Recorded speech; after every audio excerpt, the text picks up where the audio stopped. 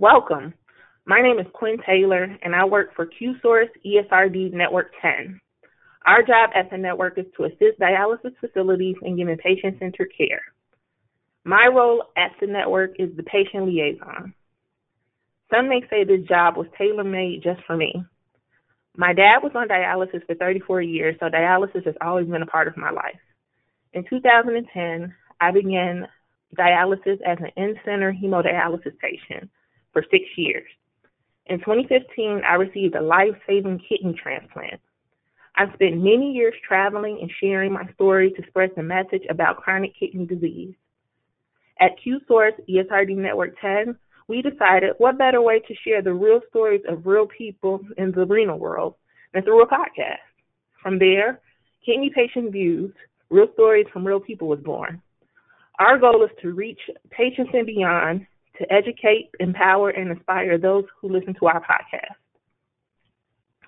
So today we have joining us a member, someone who's been a part of QSource ESRD Network 10 for a while.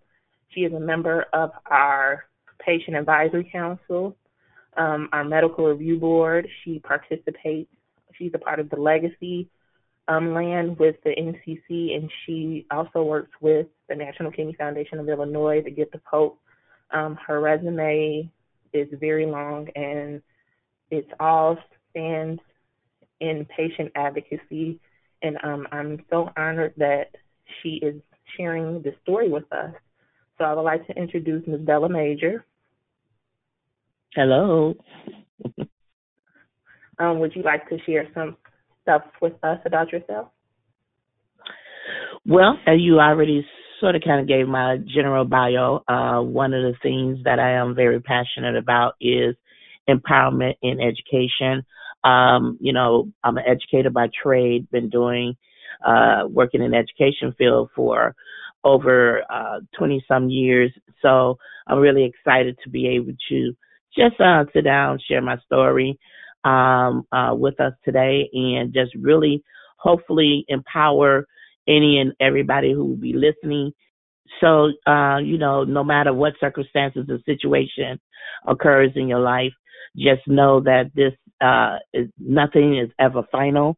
And because nothing is ever final, with God, all things are made possible. So I want to thank you for allowing me just to share my journey, my transplant journey with you, and talk about several things that I hope to inspire and empower other particular dialysis patients or any renal patients that been waitlisted or even been told that they could not get a transplant, to let them know that no is not a final, or basically a denial is nothing but just a delay. So I want to thank you for that.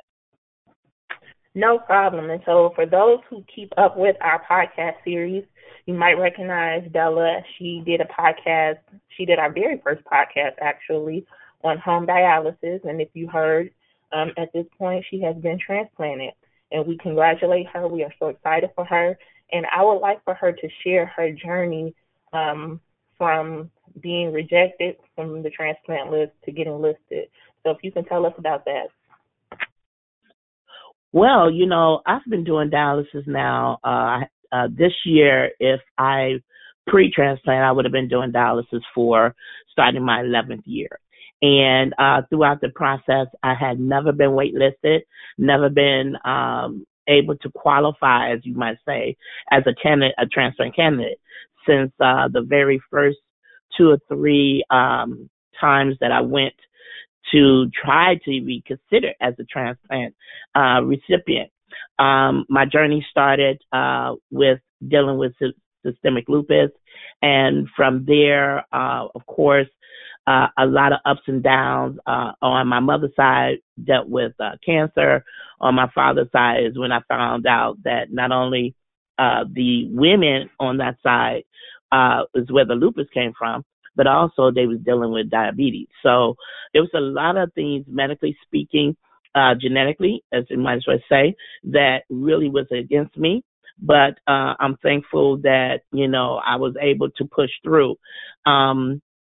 Just from the lupus alone, I had to have the chemotherapy and have several at least close to 6 blood transfusions due to medical complications and just dealing with that. And so as part of just what you might say as a candidate or qualifications for being classified as a transplant recipient, the antibodies, the high blood pressure, the activity of the lupus flares, a lot of those things was going on throughout my whole time while I was doing dialysis, and that did not qualify me. My numbers, levels was so elevated to the point that actually I was told not only by one, but 3 particular hospitals that I was considering: Northwestern, USC, University of Chicago, Illinois, and Rush.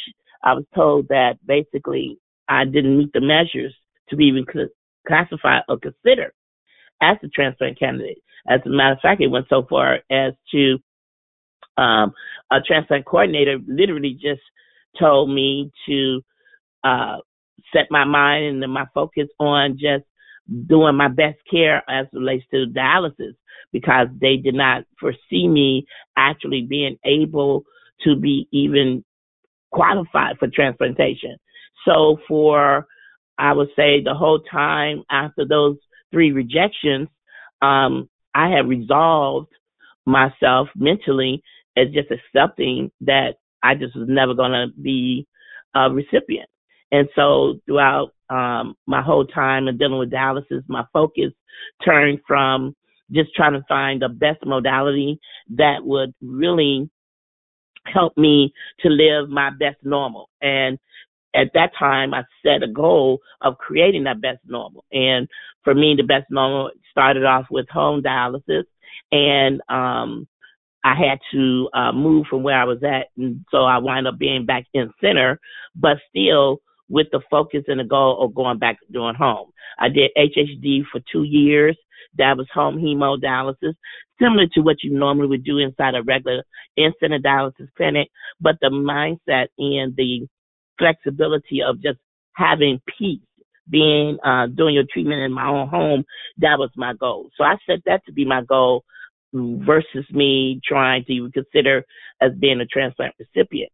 It was on one of my advocacies journeys to Springfield that I was discussing with another ambassador, and she was sharing with me about her journey in where she went, which was University of Wisconsin, UW.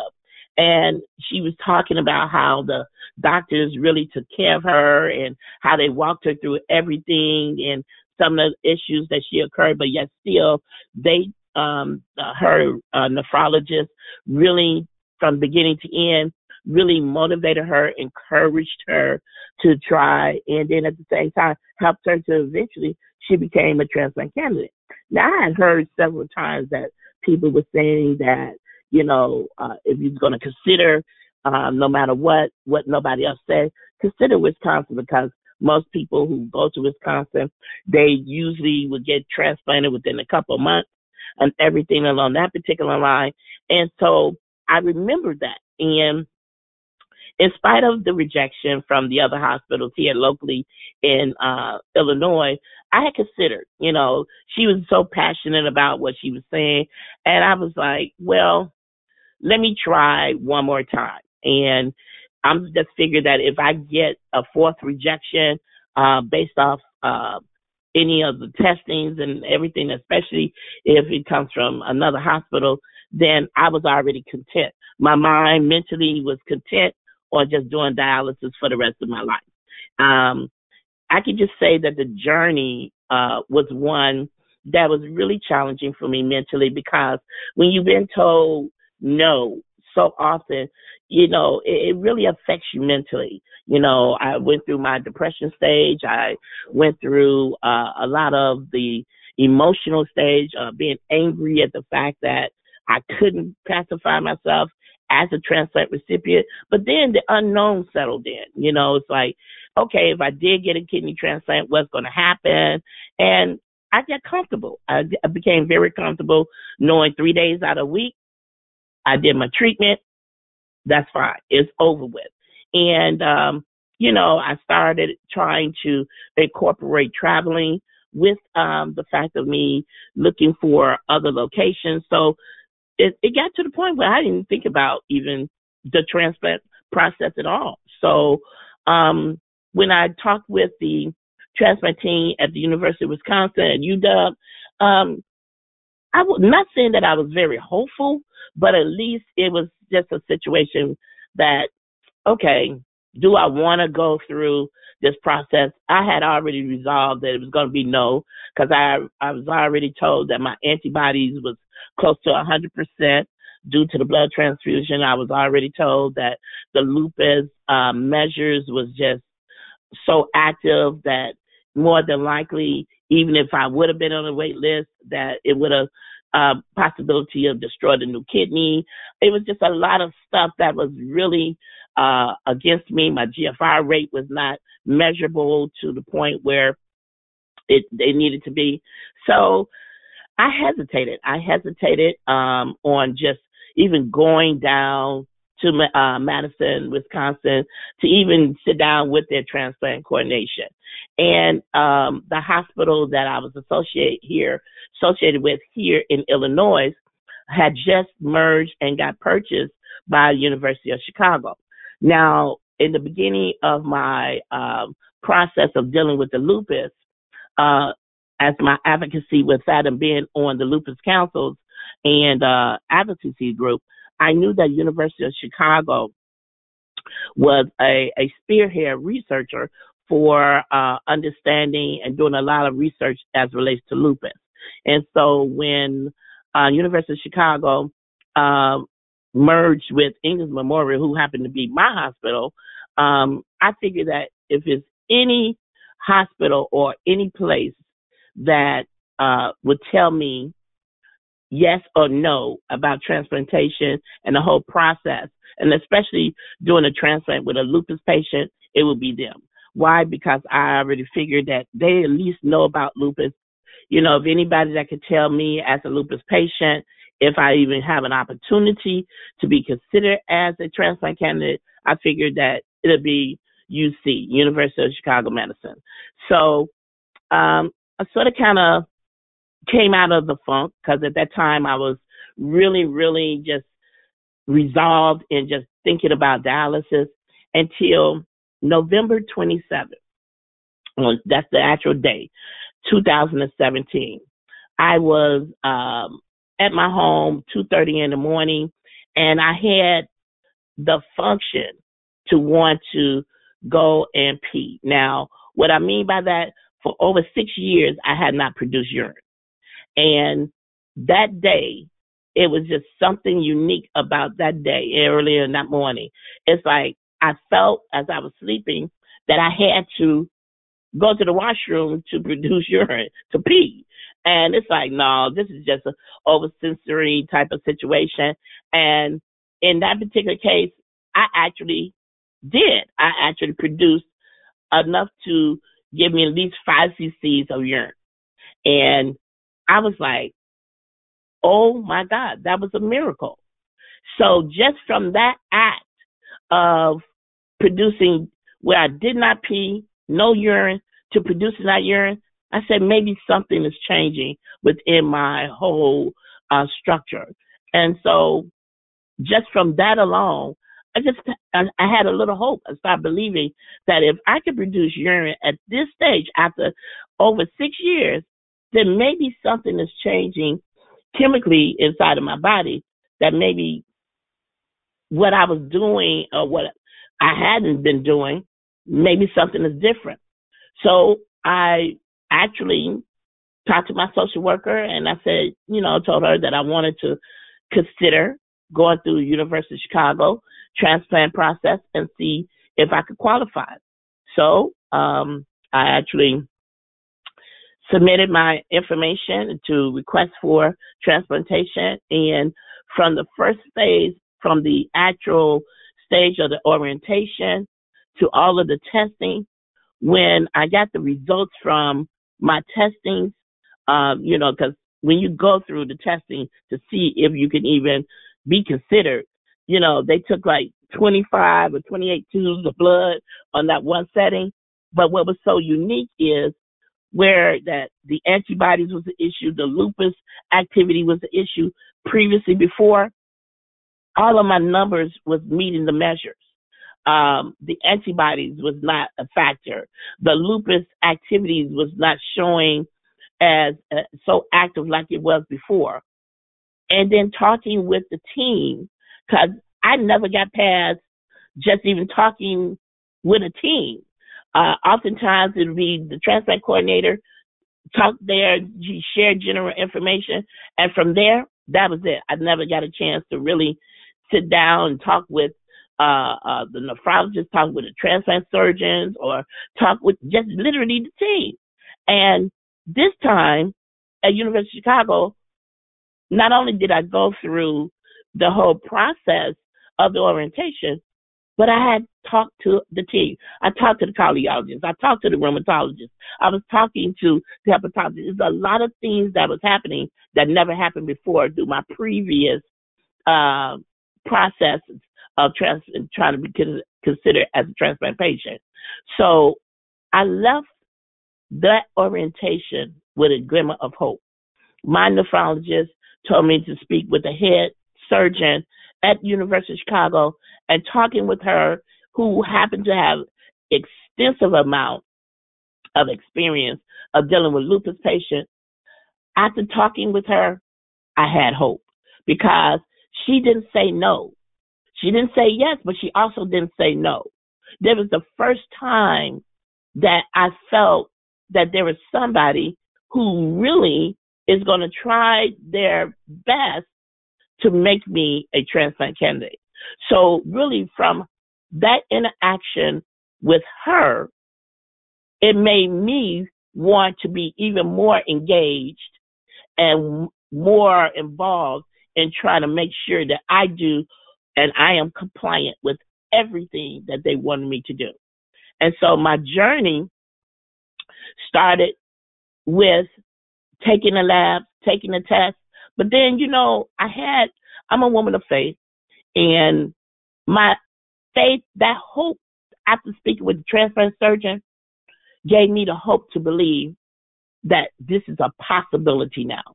Where before I was just so ready for to hear the no, this time I left with this hope that this is going to happen. So I activated my faith by canceling any assignments, any advocacy work that I normally would do at the end of the year. And I said by the end of June, I should know whether or not if I'm going to be even considered as a candidate. And then I said, if I am, by the month of July, I will be waitlisted. In the month of August, I will receive my kidney. And I'm here to tell you everything that I decreed and I declared came to pass. It was at the end of June. I think it was June 28th. I had one test that was going to determine whether or not if they was going to look at my whole lab, look at everything, and determine whether or not was they going to waitlist me. And that was a FibroScan.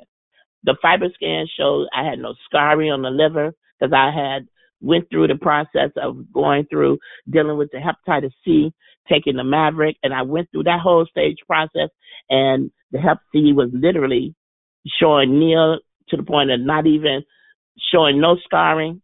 The FibroScan showed that my liver was functioning. All of the labs was coming back, meeting the measures.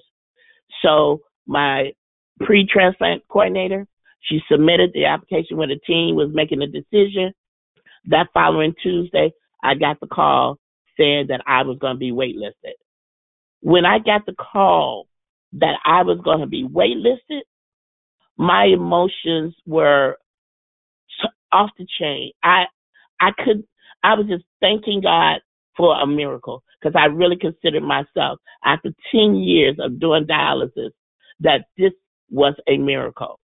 And so my emotions were elated. I was so happy.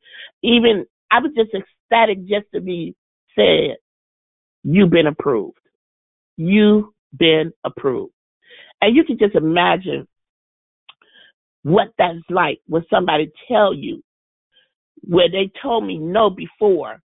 Now I have this hospital here in Illinois, and they telling me yes.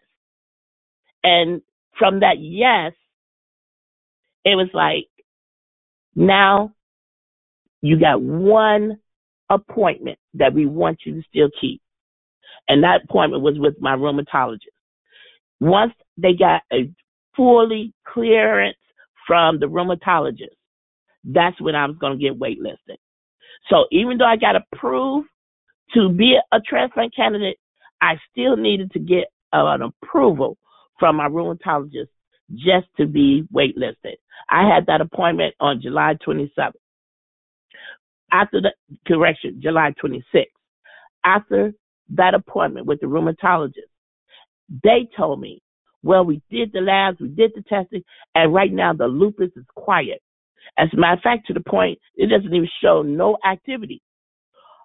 I was like, oh my God, my emotions went to another level, because now from that appointment, they said we did not see any reason why you should not be on the wait list. So right there, they submitted the information to my coordinator saying that I've been released as a transplant candidate. She called me later on that day and said, I am putting you on the list. And she told me 2 words. She said, get ready, because it's going to be quick. Whew. When I didn't even know what to do. I was so stung mentally. It's like I was in a daze, because 1, just the fact that I got approval. 2, just the fact that they said they didn't see nothing wrong. And then 3, when they said you waitlisted. Less than a week later, I got the letter in the mail, and it says UNOS, and it talked about the whole transplant process. And it says that once, they match, they'll give you a call. She even told me, have your phone on you at all times. Just be ready. Do things like you normally do, but just be ready, because your time of dialysis will be attributed, it will be counted towards everything that you're going through. So from that phone call, she said, not only are you waitlisted, she said, let me take a look. Then she said, antibodies, 0. I said, what? She said 0. So I went from 100% antibodies to 0 antibodies. Then she was telling me my tissue sample, everything that they look at, I met the measures. Where before, I didn't even scratch the surface. So I was just thankful that the fact I got waitlisted. So my emotions was like, you know what? She said, get ready. I will get ready. And so everything that I did from that point forward, after I got waitlisted, it was just to the point. It's like, when I get the call, I get the call. And literally 2 weeks later, I was doing a teaching, and I had this odd number that called me. And, sometimes you think that these are spam numbers, because it started off with a 570. I didn't know anybody calling me from area code 570, so I ignored the call. And it called me back again, and I still ignored the call because I was doing the training. When I finished the training, I was talking to one of my peers, and I was just about to enter into my car to go home, and that's when I got a call from my daughter, because she was the secondary person that they could call. They was trying to reach me. And she asked me, my daughter said, Mom, where are you? And I was like, I'm here. I'm on my way home. I just finished this class. She said, they're trying to reach you because they found a kidney. When she said they tried to reach you because they found a kidney, she confirmed, have you received this number 570? And she told me what the last, I'm like, yeah. She said, that's the hospital, Mom. They're trying to reach you. So, oh my God, when I got that call, I didn't call the University of Chicago. I just got out of my car and I started dancing, shouting, elating. People was trying to figure out what is making me act the way I was acting, to the point I said, I got a kidney. I got a kidney. And they began to celebrate with me. So that was victory for me, where I was told no for all of those many years, where I had no hope. Now, not only did I have hope, I had joy. And not only did I have joy, it was just breakthrough. My emotions when I got that phone call was like, thank you, Jesus. When I called the hospital, they shared with me what kind of kidney it was. They shared with me that I was primary. They gave me the confidence, the guarantee. And then she just said, go eat, because at that time it was 12 o'clock. And then she said, I will be calling you back later. And they did it. They did just that. So I was leading up to the call. I had the faith to believe. I had not only the faith to believe, but I was just waiting for my turn. I didn't have no doubt. I was just still so excited at the fact that I was waitlisted. I was still running on the waitlist high. Not on the fact of me just getting called, just the fact that I was told no so long, and that yet still everything has changed. So, say when you get that phone call, literally in an instant, your entire life changes. It changed. It changed. Wow. And mentally it changed also. It changed for me mentally. I had the mindset so long on living my life on dialysis, to the point now I was like, I had a measure of the unknown. So, a little measure of fear comes, because now I don't know where this journey is going to take me. But then I got over that real quick, because now it's like, okay, I got to change my mindset now. I have to think about things differently now since I got the call.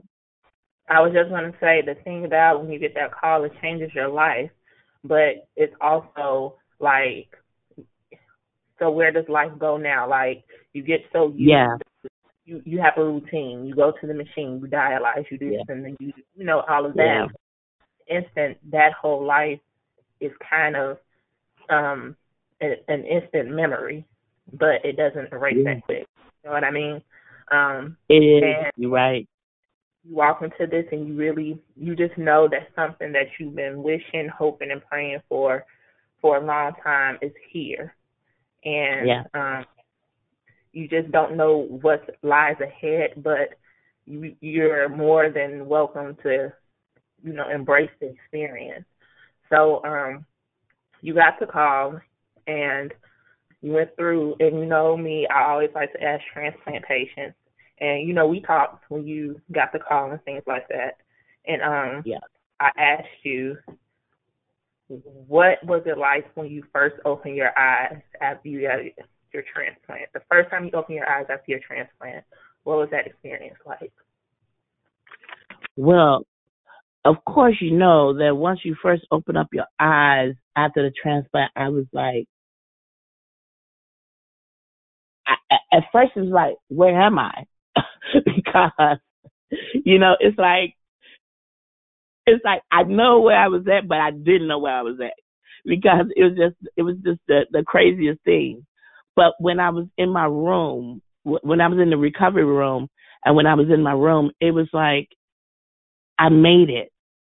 And it was like the first person that I saw was the nurse, and she was like, you did well. You did good. And then I'm hearing people, but I felt like a new birthing. I don't know how to explain it other than that. I felt like I was being born again. It was like I was no longer that old self, that I was the new self. Seeing right then and there, I felt the change. Even though I know you just coming out, you're having surgery, but when I woke up, I felt like I was like this newborn babe. And, this babe, and it's like a whole new beginning, a whole new me. My emotions were so raw. I was so thankful. because at that time I realized that somebody had to die in order for me to live. So I was so emotional at that time because now I wanted to say thank you to whomever gave me this opportunity to be born again, to have a new life. And it was like I didn't know where it was going to take me, but tears was literally running down my eyes. I felt different. I was like, it was almost like I was giving birth to my second child. It was so new. It was so like a new beginning. And for me, you know, after the whole journey where I didn't think it was going to happen, now it's like I have a new life. And so I was overwhelmed with emotions. I was teary. I was crying. But I was just so really thankful. I was thankful to God. I was thankful for the family whose loved one is sharing a part of me, and I'm sharing a part of them. But they given me this opportunity to live. So I was just now just ready just to do even greater of the work, even greater things. So when I first woke up, I felt like a newborn babe. I was just like, thank you, God. Thank you to the family. Thank you. I wanted them to know so badly that they could trust me to honor this gift of life that they gave me. And I really wanted them to know. I wish that they was there so I could have said, just thank you, and just really let them know how much I appreciate the new life that they gave me. And that's exactly how you feel. You want that family, like it's a hard space to be in because that family lost someone that they loved. Someone that meant so much to them, and it's such a heartbreaking experience, especially if you ever lost someone close to you. You understand just how heartbreaking it is. But it's not that you feel, but you feel so much joy that it's almost as if you want to extend your joy to that family in hopes it'll some way help their healing, if that makes sense. To know that person, that their life was not taken in vain, and how much their gift is going to impact your life, and how you're going to allow that gift to allow you to impact others. It's such an emotional journey experience, and you feel so many different emotions in such a short amount of time. Where has that emotional journey taken you? You know, just even from the very first time coming out, the very first day from post-transplant, of course, they want you to get up and start walking, but the very first day I couldn't do that. It was like so much. And what was so funny though is that evening, because I have not had no kidney function. When your body tells you gotta pee, that's a kidney function. And I had not had that function in such a long time. And I didn't know that I had a Foley, and I didn't know anything of new stuff. So at the time when I started this journey of now the healing process, I felt that I had to pee, and I was so concerned about peeing on myself, not even realize I had a Foley. That's what got me up out of the bed, to start trying to move. But then on the next day, it brought about, I had this sense of determination. I had this drive in me that, you know what, I'm going to do whatever they tell me to do to not rush my healing process, but to activate it. So on the second day, where I was hesitant on moving because, you're dealing with the post-surgery and the healing process and how the way you feel, the soreness, to the point it's like, I want to get up. I want to move. I want to do the walking. So, instantly, the next day, I would take my little small steps. Each day it was a step. Each day it was a stride. Each day it was just like I had a goal instantly in my mind. I had a goal. I wanted to, I knew I had a sleeping kidney, but I had a goal of to do whatever is necessary to do to try to help my kidney wake up, but at the same time do what's necessary for what they needed me to do. So where my newborn day was August 18th, I was released from the hospital 5 days later on August 22nd. And they looked at that and they kept telling me, the doctors would come by and it was like, wow, we really wish we had more patients like you. Because I guess I was doing things not traditionally the norm. And from there, even from the release the next day, even going into the clinic, I had to get readjusted mentally with taking medicines. I mean, even the more medicine, getting adjusted to the medicines, understanding, the anti-rejection medicines, understanding the anti-infection medicines, understanding now what requires for me to make sure that I be even more in compliance with taking my medicine so I won't have kidney rejection. So I sort of kind of became very protective of my kidney. And so, and everything that I had to do and the people that I'd be around.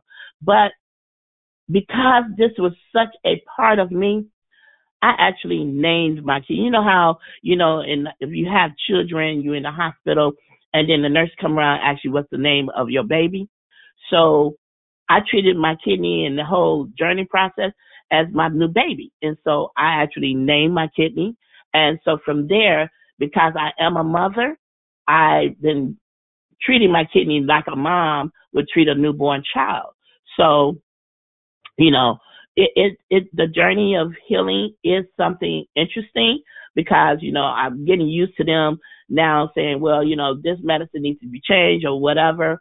And, I'm now at that stage where I was going every day, Monday, Wednesdays, and Fridays that they required, to the point now I'm getting every 2 weeks or 3 weeks or something like that. Because, as they say, but the teacher and me make me very organized. And so they like, we really wish we had more patients like you, because I have my journals, my books, every little thing I'm jotting down.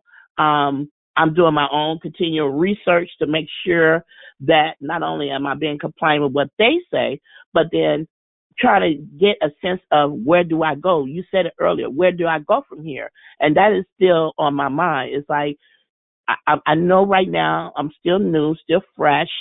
I know that I'm still in that, early stages of transplantation. So I'm getting used to the fact that my kidney function is so active because the kidney is beginning to wake up that, I'm learning how to go to the restroom more. But then at the same time, I'm realizing I got to retrain my bladder, retrain all of this whole stuff. And that sometimes that could be a little bit extra for me, because where before I wasn't going to the restroom, now it's like, every half an hour is like, I gotta pee. And so that brings about a whole nother newness for me along that line. But I'm still so excited. It's still so fresh. And I don't think that this emotions that I have now will ever go away, because the more that I take this journey, it's the more, once again, that I'm just so thankful with just the fact that I have this opportunity.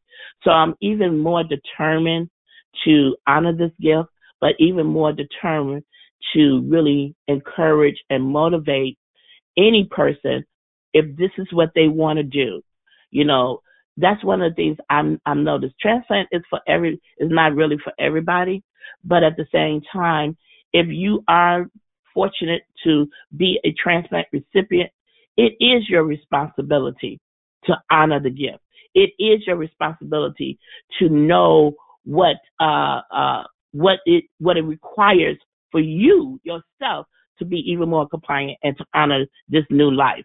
Nobody wants to go through a rejection, so I'm doing everything that I can that's within my control to be compliant, make sure that I don't do anything that will cause rejection. But at the same time, I'm still about education and motivation. So whereas that there's some who probably was like me, didn't think that they ever would be able to get a transplant, I'm here trying to tell them that if this is what you want, don't give up. Continue to pursue. So for me, this journey is new. It's still fresh. I think I probably won't be ready until after maybe 6 months or so, because they did tell me each time I go into the clinic that that's when really I'd be more settled in. But other than besides that, right now I'm just like, emotionally speaking, what do I do? Where do I go from here? Emotionally, sometimes I go up and down. Even the fact of, making sure that I'm understanding these new senses that I didn't have before, because sometimes this process can be a little bit overwhelming because I feel like, okay, I'm trying to stay healed, but now what do I do? Who do I talk to? And so, by the fact that I know I have sleeping kidney, so I'm even consulting with some of my other peers to share. I think it's important for us to share our journey, even go back to the dialysis facility, just to let those people that you was with for all that many times know that I might not be here, but I'm still here for you. So it's a lot of stuff. It's like I'm in a whole new learning curve, because this is a whole new journey.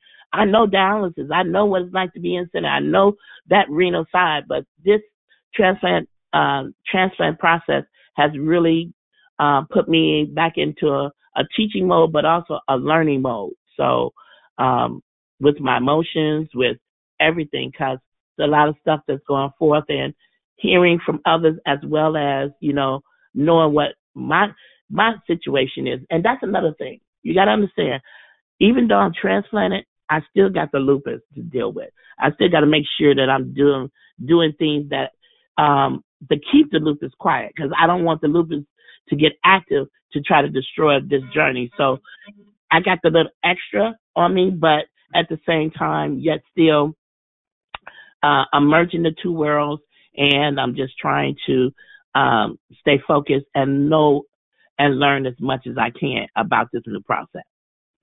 Absolutely. And so one word that I've heard you mention countless times since we've talked in this conversation is the word hope. So I would like for you to share about the power of hope, like the power of hope.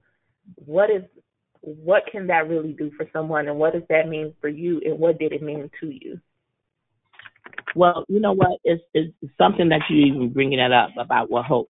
See, when I think about the power of hope, see, in Hebrews chapter 11, verse 1, it says, now faith is the assurance of things hoped for and the evidence of things not seen.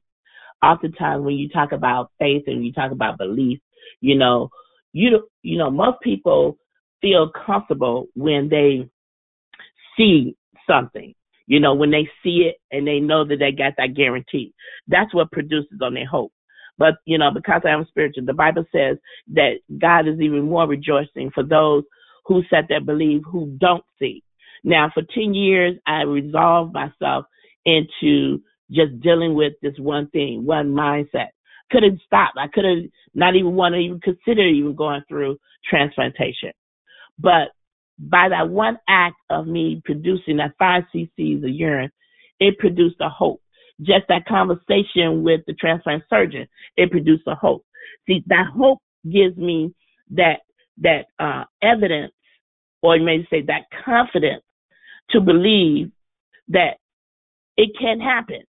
See, the hope is the proof of something that we don't see, but it's also the conviction that something, if you believe it long enough, and you put your faith is an action word to me.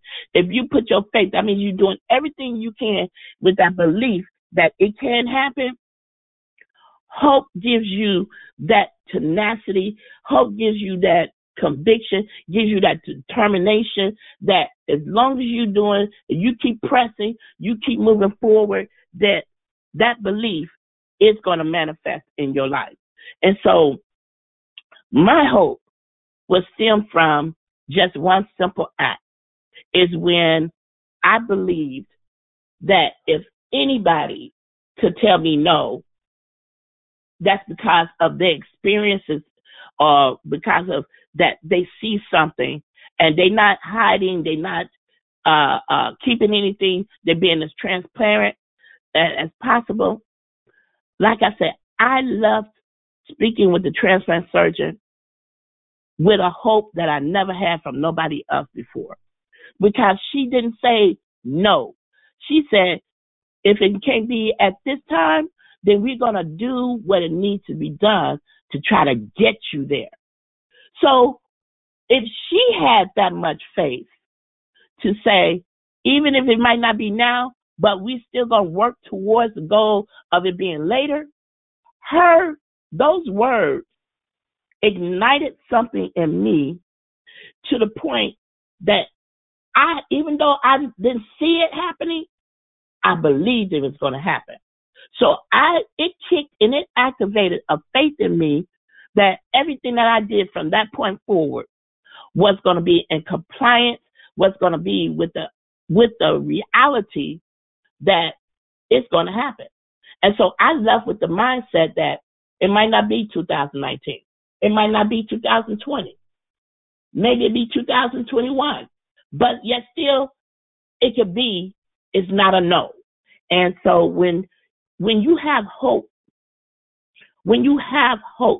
then that hope is going to activate a confidence in you that's going to give you that what you need to pursue, to thrive, to persevere. That's what the hope means. That's what it stands for me. That hope, and believe that it's a possibility. All we need is just a little bit of hope. We don't need a lot of hope. There's a little bit of hope. A little bit of hope says a possibility. And that possibility is going to activate faith. And that faith is you're going to start doing the things that, to the point that it's going to, every time, as I like to say, many wins. Even the fact that I got one lab where it used to come back negative, that lab now came back positive. When I had 100% antibodies, to the point that I had 0 antibodies.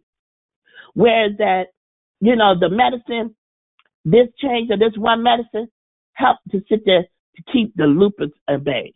I'm just saying, it was so many markers that kept giving me the strength to keep on doing it. Even sometimes it might not have been one of the lab tests didn't come out the way we wanted to be. But did it stop me from giving up? No. That means, what do I need to do to make it better? So that's the hope that I'm talking about. What do I need to do to make it better? Where before, I just they said it, I didn't even want to, okay, that's what it is. I gave up. But the hope that I'm talking about is that it might not be now, but Constance said it's the evidence of things not seen, it's going to be later. So that's the hope that moved me. That's the hope that activated me. And that was the hope that made me do whatever that was necessary. When I had those little small mini wins, that's what the hope that I'm talking about. That you don't give up, but you determined to make it happen. And that's the kind of hope that we want to share and implement in patients to keep them moving forward and keep them empowered as they go through their journey and face barriers and obstacles. I think each of us has had our own story of the obstacles and barriers that we've had to face through our transplant journey. And you just have to hold on. I always say you find something to hold on to, and you hold on to it and carry it with you until you get to the end. And let it be your motivation. So, I always like to ask, it got to be your motivation. I always like to ask a random question at the end. And so I heard you say that you named your kidney. I actually named mine too. If you don't mind, what did you name your kidney? Okay, my name of my kidney is Deborah, In the Bible, I know they call her Deborah, and it's coming from Judges chapter 4 and chapter 5. And that Deborah was a natural judge of children of Israel. She was a voice for God. She was not only was a prophet, but then at the same time, she was a leader. And her being a leader, she sat on the council, she gave counsel, and then at the same time, she really judged the children of Israel at that time. So she was not only a leader, she was a motivator, she was a mouthpiece for the Lord, but then at the same time, she was a person of authority, a person of wanting, and God used her mightily. And as you can tell, I'm very spiritual. I mean, my belief is, my faith is what grounds me a lot. And so I named her, I put a spin on the name because it's called Deborah. And I know for some they call it Deborah, but I call it Deborah.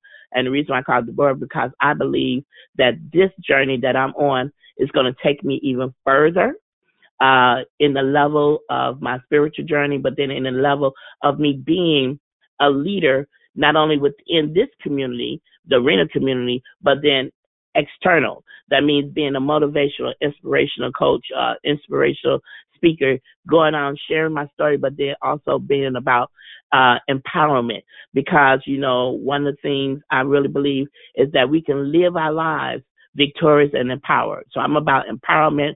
I'm about not just surviving, but thriving. I'm about just letting people know that with opportunities, that everything is a possibility.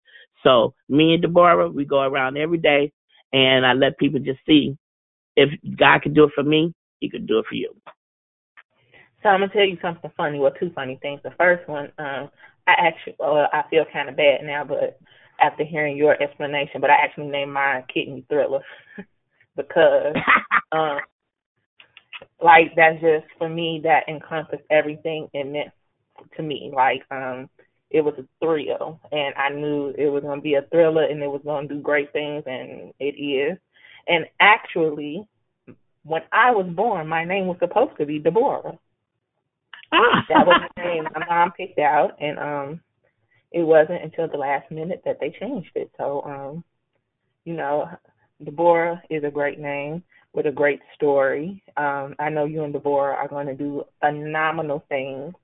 I can't wait to see, like I told you before, I can't wait to see where you're going to go, what you're going to do, because I know how on fire you were when you were on dialysis. So now that you have your kidney and it improves your quality of life and it lets you do so much more, like there are no limits on what you're going to do. And I'm just excited to be able to sit back and watch and be a part of the group of people cheering you on. So thank you so much for sharing that phenomenal story. Thank you for planting seeds of hope in others, and just being an encouragement is phenomenal. I would like to extend a personal thank you to every person who listened and enjoyed this podcast. If you have any questions, comments, or concerns, feel free to reach out to us. We are QSource ESRD Network 10, contracted for the great state of Illinois by CMS. You can find us on the web at esrdnetwork10.org.